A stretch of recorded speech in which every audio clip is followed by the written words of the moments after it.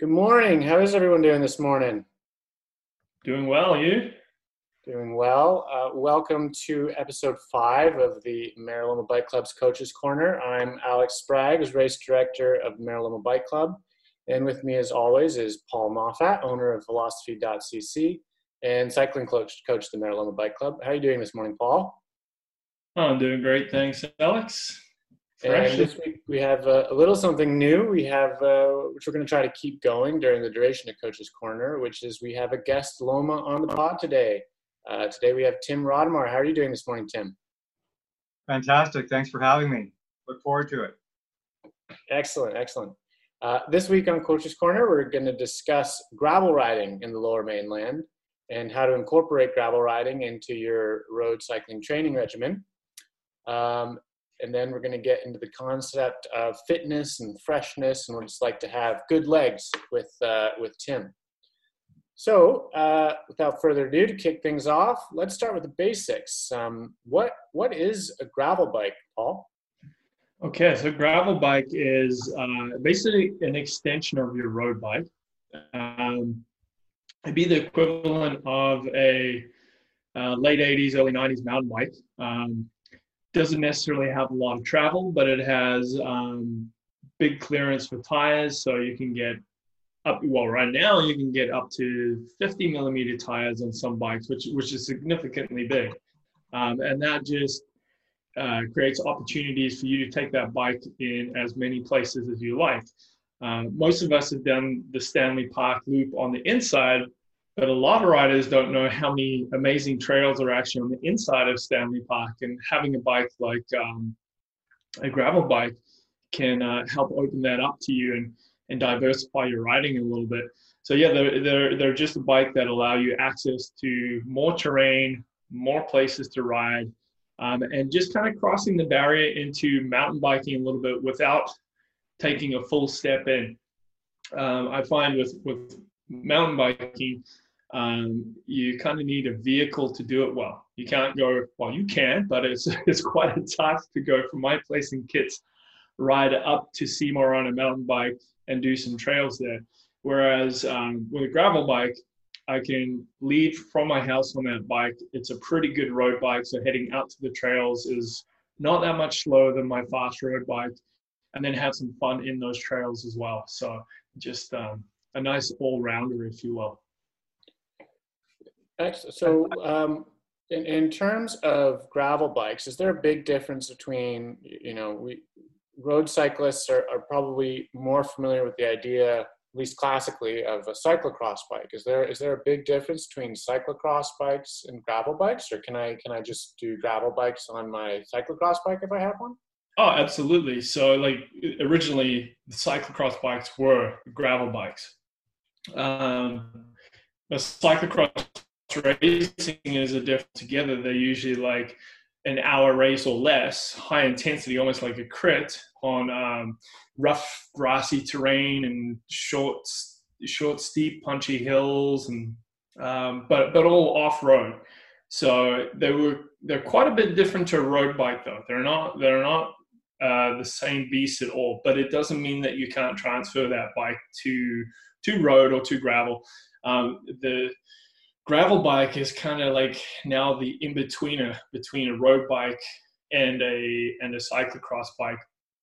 I guess this is just going to lead straight into our next topic, is like, what's the difference between a cyclocross bike and a gravel bike?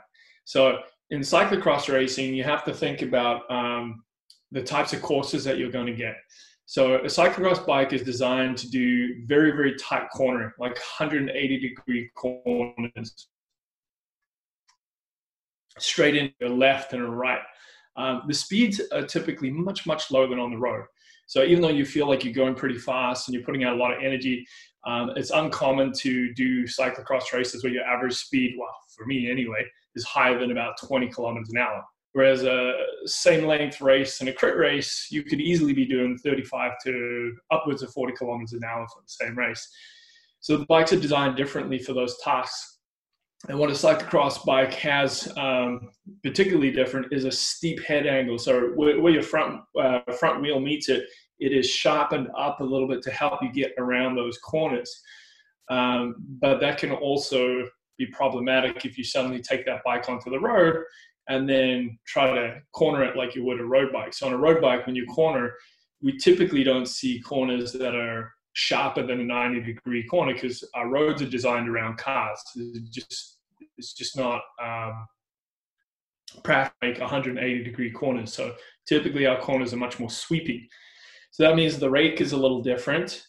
And you can really like rail into the corners, like you can lean into them, and the trail is different. So rake and trail are other terms that I don't really know too much about, but there's a big difference between cyclocross and road bike. Maybe even Tim might know a little bit more about that. But typically, my first mistake when I jumped into cyclocross is trying to ride it like a roadie, because I can corner really fast on the road, and I would take the corners and dive my shoulder in and drop the bike, and I would often find myself way on the outside of the corner after chopping out half the field. So you have to take a different approach. It's a much more upright type of cornering. Whereas a gravel bike, the head angles are much more slack, and they handle a bit more like a road bike. So to road is a little bit more applicable, because now you're probably riding, if you're starting to do big gravel events, you're riding fire service roads and things like that. So again, the concept of sweeping corners starts to come into it. You're not typically doing 180-degree hairpin turns on a gravel bike, but on gravel, you really don't know what you're going to get. So they have to be kind of good at everything. The other big difference between a CX bike and, say, a road or a gravel bike is the bottom bracket height. So the height of the bottom bracket from the ground is much higher to give you clearance to go over obstacles. Like I'm sure most of you have seen a cyclocross race. I've seen those barriers that they jump. Those are pretty big. So they lift that up to make sure that your chain ring doesn't catch on things like that, or big roots or obstacles that they put on the course. And again, that changes the handling of the bike. So you're a little bit taller on the bike, which means you have a higher center of gravity. So again, that affects your cornering as well as those obstacles. Whereas a road bike, they bring your center of gravity down, they bring the bottom bracket closer to the ground, and that gives you the sensation of grip. So when you're leaning into a corner, you really feel like you're down low and gripping the road. Yeah. So does that move your center of gravity up and make it feel less solid? Yeah, it can make it feel a little bit like you've seen like how a bus takes a corner, right? So yeah. You're gonna start really wide, and it kind of leans out a little bit because the center of gravity is so high, versus a sports car, it's really pushed down, right? So CXing, when you have your bottom bracket that high, it's really tall. So how you corner is a lot differently. You don't go cooking into a corner. That you actually you slow down a lot before the corner, and it's all about the line that you pick. So picking a line that has the most grip, but there's big accelerations out of the corner in a cyclocross race. Whereas in a road race, you typically try not to tap your brakes into the corner. So you kind of pick the most speed you're confident handling in a road bike type scenario, and you hold that speed through the corner. And then when you exit, there can be an acceleration, but not in the same way that you would in a cyclocross race, where it's really punchy. Yeah. I think that one of the main things, if you do end up doing a lot of gravel riding and you're doing either gravel fondo or even around here, you'll find yourself on descents on the gravel bike, and that slackness will add to stability and a sense of a little more safety. Whereas a cross bike, you might get a little twitchy in the handlebars with that upright head angle, and make you feel a little less comfortable, which is good for a cyclocross race to give you that handling. But on the gravel fondo, or on a training ride on your gravel bike, it might make you a little less comfortable.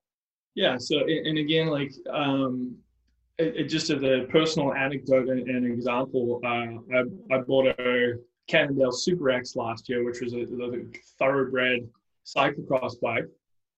And because it's a thoroughbred cyclocross bike, it didn't have massive clearance for tires. It has good clearance. You could get up to 40 millimeter tires, But typically in cyclocross races, you're limited to a 33 millimeter tire.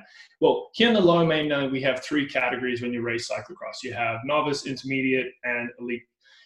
In novice and intermediate, there's no real restrictions on tire width. So you can run a 45 millimeter tire or whatever you want. In novice, you can ride any bike you want. You can ride a mountain bike in that race if you want. So no problem transfer. You could ride a road bike if you want, really, but I wouldn't recommend it.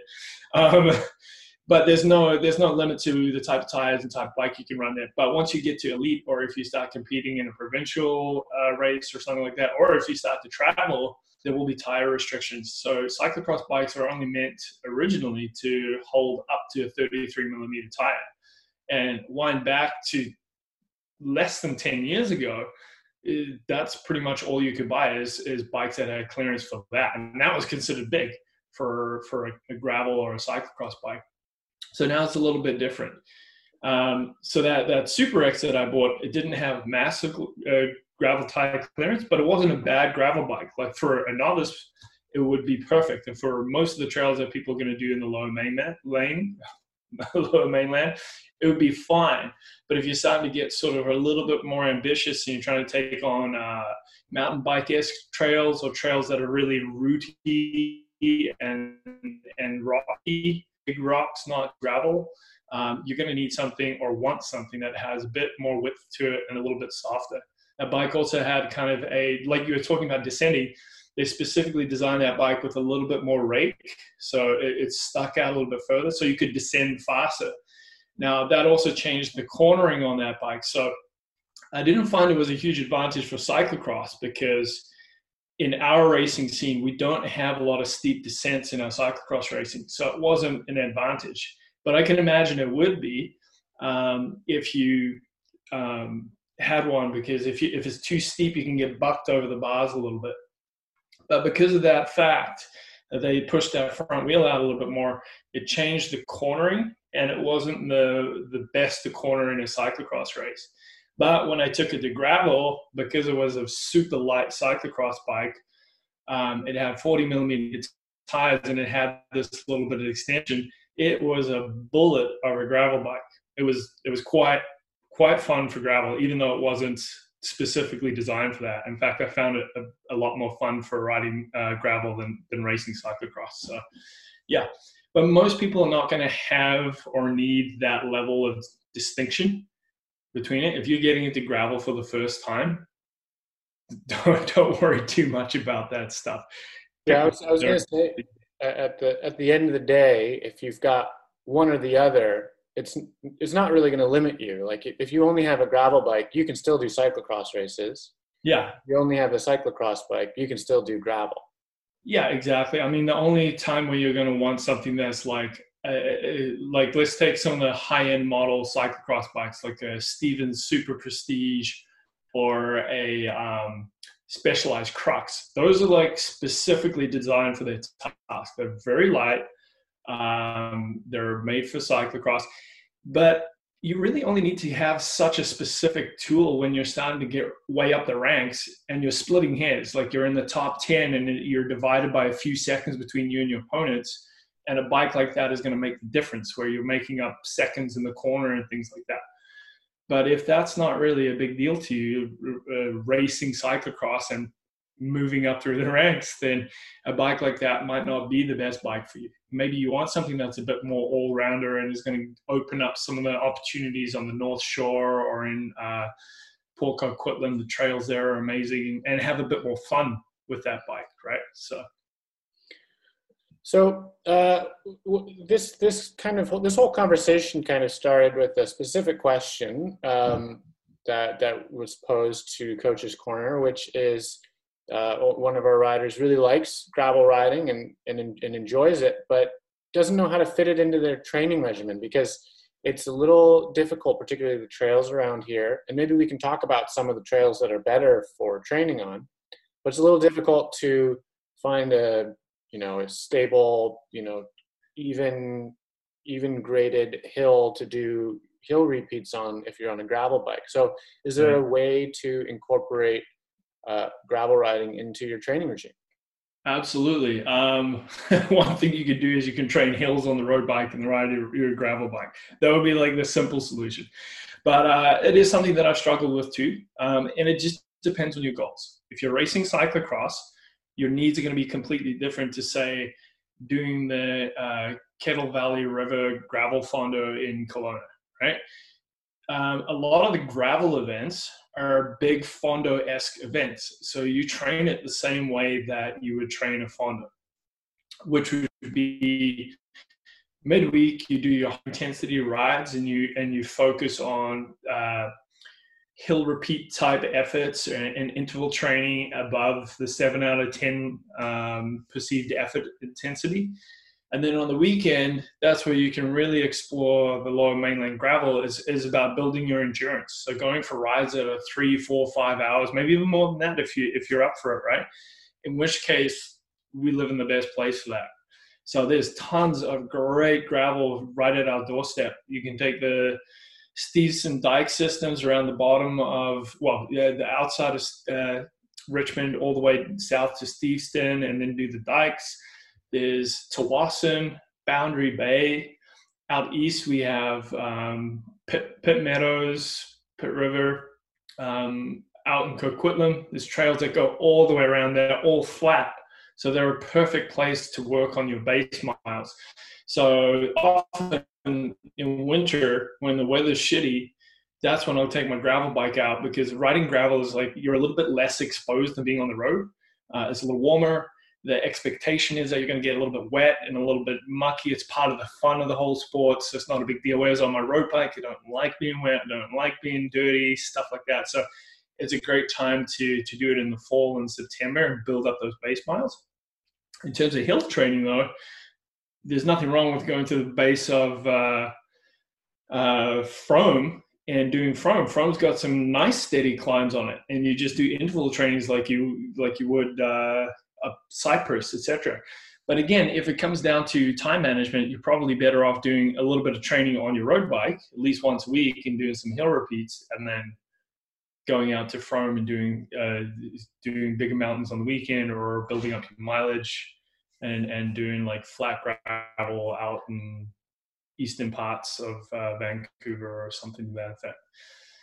If you like punchy hills, you are unlimited for training on punchy hills. Stanley Park has a plethora of like 1 to 3 minute steep grade climbs, and that's probably a good tool to have in your toolbox, because when you're doing mountain biking or graveling, you will see like trails are never like this person has identified that your trail is never consistent.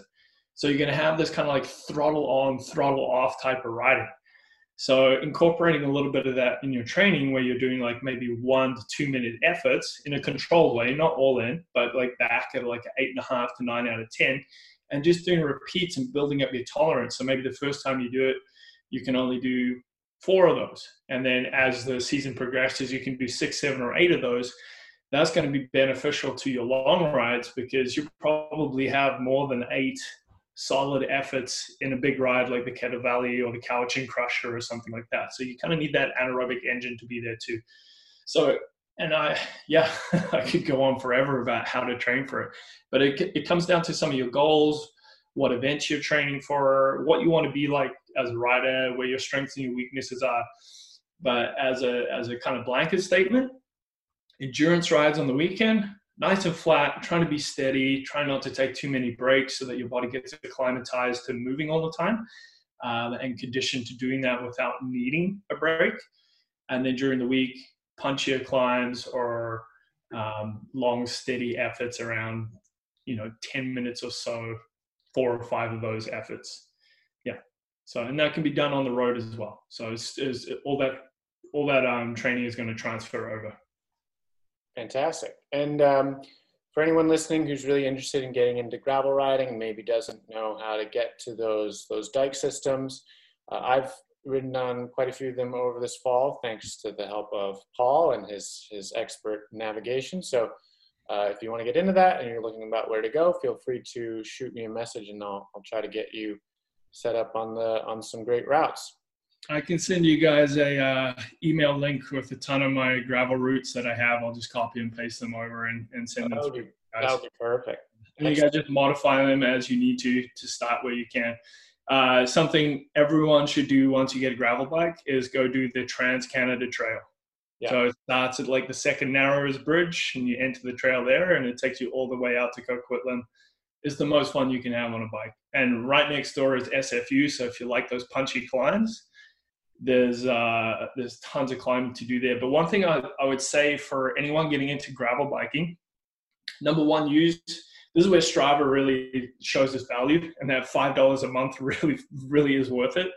Their mapping system is really, really good. So it'll show pretty much all the trails that are around you on those maps, and you can kind of plot them out from where you are and drag your cursor over to trails that you want to try and ride.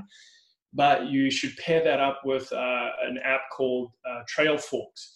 Trailforks will show you the severity of a trail via a coloring system, a green, blue, and black, just like they have in mountain biking, right? So when it's your first kind of gravel adventure, you want to stick to green trails, and as you kind of progress, you can add some blue trails in there. And then black trails, just stay away from them until you're really experienced or you're on a mountain bike and have some suspension and some confidence behind you. Yes, we should also mention for those of us that are West Side based, since we are sort of a West Side club, Pacific Spirit Park's got some great punchy climbs up from the beach to Fourth, or you can, after work in the winter or early morning, you can push up a couple of those a few times, and you've got yourself. You could definitely have a nice hour worth of interval going up and down those hills, or once you get up past Fourth, just doing little circuits around the whole UBC endowment zone. There's some good little punchy trails and good windy trails. If you can, the key would be, I would think, to do it early or do it late, so you avoid the mass pedestrian and dog walker traffic that does get in there, which slows you down a fair bit. But if you're train in the morning type, you can get in there before the crowds, and it's pretty good. Yeah, that's a great call there, Timbo. Pacific Spirit Park offers a lot. I can't believe I didn't even touch on that, so thanks for reminding me. This Pacific Spirit Park is also divided into kind of 4 parts, and like you mentioned, down at the beach there. So if you're starting at Locarno and you make your way up to 4th Ave, those are super punchy climbs. So you'll definitely get your money's worth training hills there. They're not super steady, so there's definitely something to think about there. If you're looking for slightly more flat terrain, then the most south part of Pacific Spirit is probably your best bet. So where it goes from 16th to Southwest Marine Drive, and using the east-west facing trail. So most of the trails in Pacific Spirit, if it's east-west, it's going to be a lot flatter and a lot more steady. If it's north-south, it's probably going to have some climbing and some punchiness to it. So that's kind of like a really easy, practical way of utilizing. However, the first time you're out there, if you're not used to being in Pacific Spirit Park, you're probably not even going to know which direction you're facing because you can't see the mountains when you're in there. So I definitely got lost a few times, which is kind of part of the charm of gravel riding, is just being on an adventure, even though you're so close to home. But and something that you touched on is really important. There are lots of dog walkers out there. So I've been reluctant to ride with a bell pretty much my whole life, and riding with a bell in Pacific Spirit Park has been a big game changer for me. Most pedestrians react better to a bell than most cyclists do. So I'd encourage you to get that, and also remember just to be a good advocate for your club and for road cyclists or cyclists in general, and respect the other trail users. So if there's any descents in there, maybe you don't go full gas into those. You just back off a little bit, remembering that you can't see around every corner, and you just want to keep things civil between other park users and cyclists. Yeah. Excellent. Well, thank you so much. I hope that inspires some of you to get out on your gravel bikes if you have them, and incorporate it into your training. And now I'm going to hand it over to Timbo for a discussion of good legs? So when you watch bike racing, you always hear the racers, refer to good legs, had good legs today. Yeah. So obviously there seems to be a variable. I know from my own experience, I remember years ago, a buddy of mine came home from a race and he was like, wow, I was so fast today. It was like I was like pedaling with somebody else's legs. Yeah. That line stuck with me. I thought that was pretty funny. He was pretty animated when he said it. But I know from my own experience, I can think of a time last summer, I went on vacation for 3 weeks.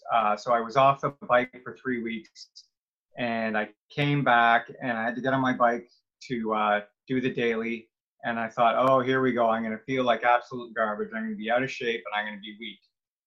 And lo and behold, I felt like a rock star. I had, on that particular day, who knows, coincidence or not, I had fantastic legs. And where it actually stands out clearly, it's like something is different today.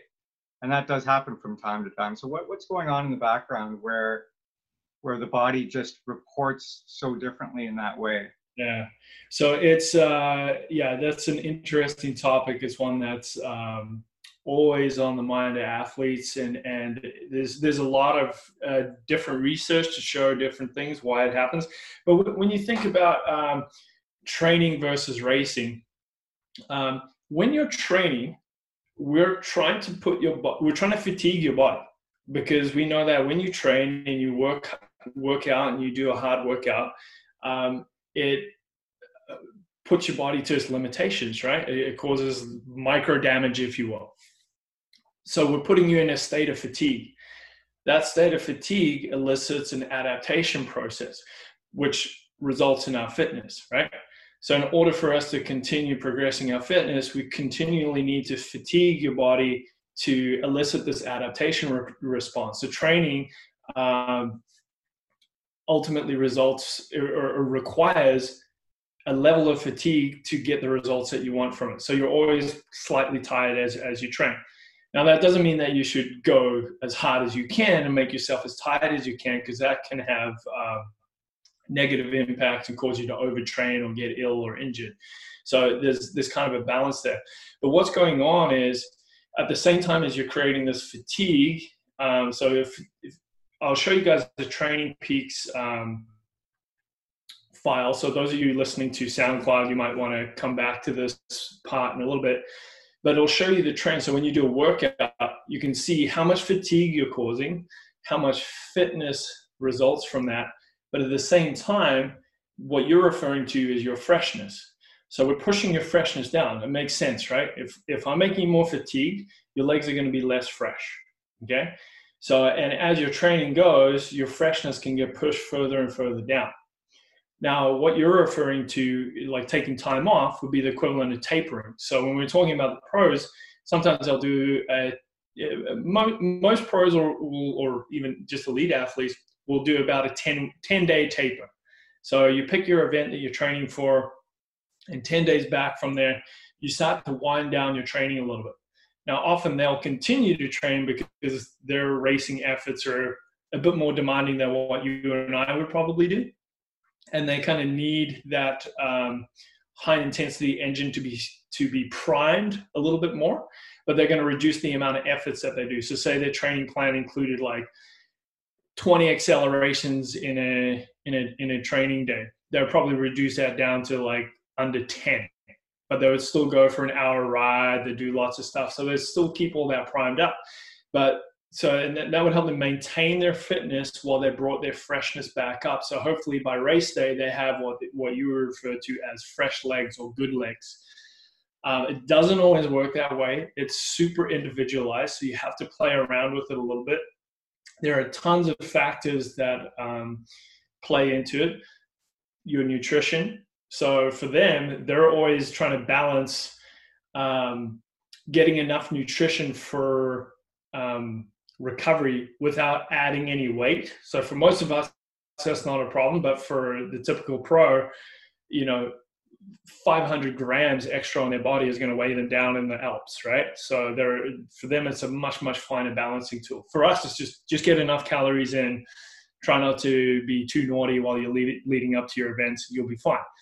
Getting enough sleep. So are you getting 8 hours or so each night? Because if you can accumulate sleep, that's usually when your body creates adaptation processes from its training, or at least the most adaptation from your training. So increasing your sleep can bring fresh legs forward very, very quickly. And then just making sure that you limit the amount of stresses in your life. So like keeping just because you're not riding as much, don't fill up that extra time with extra things at home, like doing more yard work and doing more work and things like that. So it's keeping those stresses low, and all that stuff will bring your freshness back. So now you can kind of see when you went away on vacation, you took away all those things. You're probably eating pretty well every day. Maybe you're being a little bit naughty, but you're getting lots of calories in, probably hydrating. You had all your stresses gone. You probably did a bunch of training up to the point that you left, so you're probably quite fatigued. Your fitness probably won't drop off. Now, that is something to think about, is like how long you stay off the bike will start to impact your fitness. So within 3 days, your fitness can come down. But if you've done a large volume of training, it's not going to come down that significantly. But your freshness will come back massively. And when your freshness comes back, then you get to utilize all of that fitness, right? You get to use the full potential of what you're capable of. And that's what you're referring to there. So I'll just do a quick share screen, show you guys the training peaks. And Alex, would you mind disabling the screen sharing lock? There we go. Awesome. Okay. All right. So we're looking at my file here, and I'll show you the last 28 days so you can see it. So the blue lines here are my fitness, okay? Now you're not gonna see a lot because I'm kind of peaking right now. So this should be trending upwards. All these pink lines here, these pink spikes are workouts. So the higher that little pink spike, the harder the workout was. In other words, the more fatigue I created. So if we hover over that, you can see the fatigue from that one. It was 122. I did my big ride this last weekend, which was a 300K ride. So that was 148 points of fatigue. And at the same time, you can see what's happening to my leg here on the yellow line. So when I've been off my bike, my freshness comes back. But when I'm training, my freshness goes down. So especially after a big ride like the weekend, my legs were not feeling good. So this chart is pretty accurate, right? And as the week progresses, so I took 2 days off my bike, my freshness is starting to come back, right? But if I'm in the training phase, I don't actually want my freshness to come back up too quickly. So I want to continue pushing this down just a little bit, not too much, because we know using training peaks that there's a score system. If this gets too low, then I'm going to be at risk of overtraining. And that's when you start to feel tired all the time. And it's the opposite of what you're talking about, Tim, where your legs feel heavy all the time, right? So I want to kind of balance it out where I don't feel too heavy, but I'm getting good training in. Ultimately, we're trying to balance these two so that my fitness comes all the way up. But if I was doing an event, I would let this taper off just like this. So these dash lines are the next 7 days. So it's stuff that I haven't done yet. So if I didn't ride for the next few days, my freshness would come up to 26 points versus the weekend where it's minus 50. So you can tell that's significant. So here my legs would feel amazing. Here at minus 50, my legs felt like absolute garbage. So, and you can see on that blue line there, 7 days off wouldn't really affect my fitness too much. It would drop versus right after that big ride, but not significantly enough that I would have anything to worry about. So a good taper can have some really good effects on the way your legs feel. Does that answer your question, or does it? Absolutely, because I guess before, the old school way of thinking would be that before science really hit sport in a big way, old school was more is better. Just go, go, go, ride, ride, ride, pedal, pedal, pedal. And that would be, that will equal strength, but really that's a misnomer. That's not the case. Yeah, we're really starting to learn more about training and how important the recovery process is, because that's where all the effects from your training happen. So your fitness really depends on the quality not only of your training but the quality of your recovery. There's a saying that you can't overtrain, but you can under recover. So I would actually argue the first part as well, but most people's typical mistake when they're really getting ambitious is not giving themselves enough recovery time between training days and leading up to their events. We all get kind of in that Strava hole of worrying about what everybody else is doing. So-and-so did a triple crown, blah, blah, blah. And, oh man, did you see so-and-so's ride before the Whistler Fondo? You kind of need to have a big filter on you when you're focusing on leading up for your events or how you want to ride, and ignore some of those things and make sure that you're staying fresh for the days and events that you want to be fresh for. So, yeah. Great. I think we'll have about a minute left, right, Alex? Yeah, we're running out of time here on the Zoom meeting. So we'll have to save any more of this conversation for the next Coach's Corner. So thank you so much, Paul, for coming out again and for providing us with another great Coach's Corner. And thank you, Tim, for coming out and for your guest appearance here on Coach's Corner. Really appreciate it. Thanks, Alex, and thanks, Tim. It's great to have you out, and really, really good questions. Super, super valid. Great. Thanks, and see you again next week. Bye. Cheers.